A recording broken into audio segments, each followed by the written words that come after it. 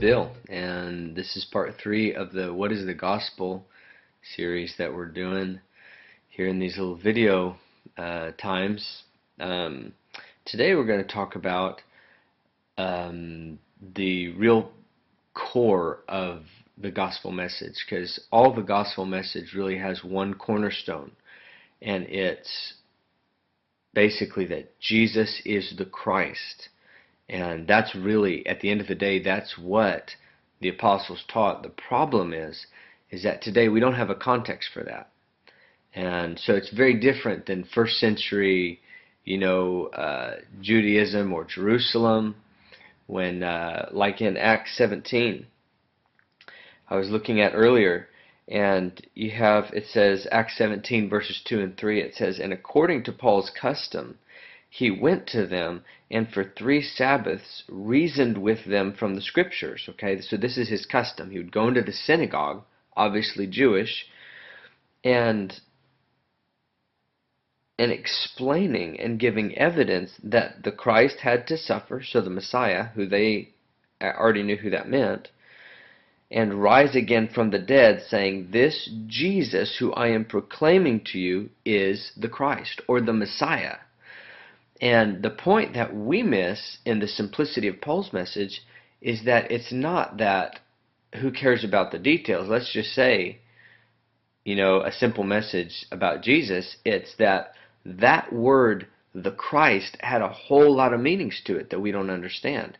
And absolutely, the word is simple. The message of the gospel is simple. But the message of the gospel has to do with Jesus is the Christ. And so we're going to spend a couple more sessions here just talking about what does that mean? What does it mean that Jesus is the Christ? And I was teaching a class recently, and one of the things that stood out to me as I was making notes for the class is I realized that there really are a good percentage of believers in America that either really believe that Christ is Jesus' last name, or practically and functionally they believe that Christ was just Jesus' surname, that his name was Jesus Christ. Like, my name is Bill Schofield, he's Jesus Christ. And it really betrays the fact that the gospel has devolved quite a bit.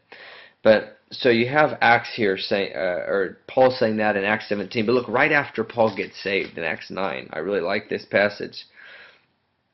It says, "Now for several days," in verse 19 of Acts chapter 9.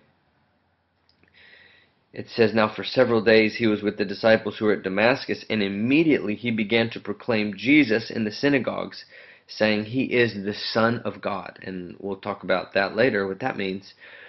But verse 22, "But Saul kept increasing in strength and confounding the Jews who lived at Damascus by proving that Jesus is the Christ," or Jesus is the Messiah. And so we really, in our context today, this is a very tough issue for us, because the primary problem and the reason for these videos, really, and why I really feel the need to do it, is because we don't know what the Christ was or is, and some people would refer to that as the messianic expectation, because that just meant Messiah. Christ means Messiah. And so what was he expected to do? What did it mean that Jesus was the Christ? And while what's interesting is that most Bible scholars, almost across the board, acknowledge what the Christ was expected to be, what goes on to then kind of be said, usually it's kind of sneaky, but somehow what they expected is not what they got. And so Jesus actually came to be a different thing than they were expecting. And John, the Apostle John, he lived in Ephesus towards the end of his life. According to church history, church tradition, he's the only apostle that died of old age of the 12, and who wasn't actually martyred during the time of the various oppression times in the church, against the church. But so John writes 1st John, 2nd John, 3rd John, really in the context of living in this really Gentile situation and encountering a great deal of Gnosticism, which was an early heresy that was springing up in the church, and so he was in the midst of it. And so plus he had often received reports from what was happening elsewhere in the Roman world, and while there were a lot of Judaizers in Jerusalem primarily, and even some scattered throughout the various Jewish communities in the Roman world, the primary heresy, as far as on a universal level, universal scope, during their day was a Gentile heresy called Gnosticism. And Gnosticism really rejected the idea that Jesus was the Jewish Messiah, because they were really anchored in kind of what we talked about before, in that Platonic idea of they did not believe the earth was good, and they did not believe creation was good. And so they kind of came up with a perversion of the gospel while they could still say they're following Jesus, but it was fully rooted in very, very ungodly teachings. But John, addressing that very issue of Gnosticism, says this in 1 John 2:22, "And who is the liar but the one who denies that Jesus is the Christ? This is the Antichrist, the one who denies the Father and the Son." Now that is intense, because a lot of times we think of the Antichrist as the world ruler at the end of the age, which that there is a time when he's referred to as that. But primarily when John uses this term Antichrist, and he's really the one that uses that, he's talking about a spirit that really was infiltrating the church, and one of the core messages and ideas behind that was that Jesus was not the Christ. It didn't mean they didn't believe and follow. They weren't trying to say that they were followers of Jesus. They were just saying he was not the Jewish Messiah. He's a different Jesus. And there's lots of different versions of how that took shape. But so what I want to leave you with today is the fact that what the Jews expected is what Jesus told them they would have. I had a brother-in-law who was looking for a particular vehicle, and looked all over the area where we're at, and couldn't find what he was looking for. Ended up looking up to 8 hours away at a bigger city, and finally found something on the internet and called the dealer. And he said, "Hey, I'm looking for something. It sounds like exactly what you have." And the dealer said, "Oh, let me tell you more about it." And the dealer told him, "It's this, and it's that, and it's got this, and it's got that." And he said, "That's exactly what I'm looking for, and the right price." And he bought a plane ticket and flew down the next day to buy it. But when he got down there, found out that the dealer was not honest. And so he bought a plane ticket, went down there, didn't have a way back without this car.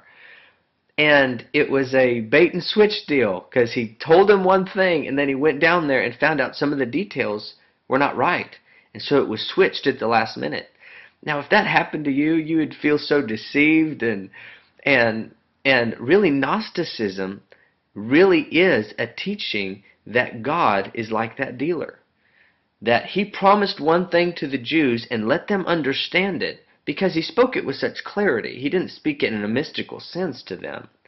And then all of a sudden when it came, the reason they didn't understand is because he decided to do a bait and switch. And when they didn't want the new version of the promise, then he rejected them. And that couldn't be further from the truth. Now, there were a lot of things that they didn't understand when Jesus came.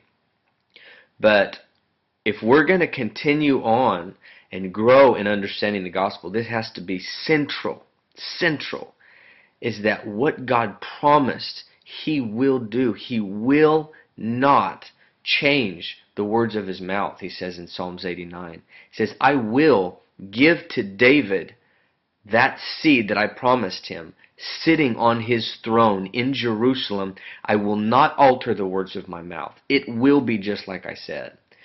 And one of the things that's really a challenge for us is to really hear the gospel in the same sense that it was preached in the early church, simply because we're accustomed to thinking of the gospel as something totally non-Jewish.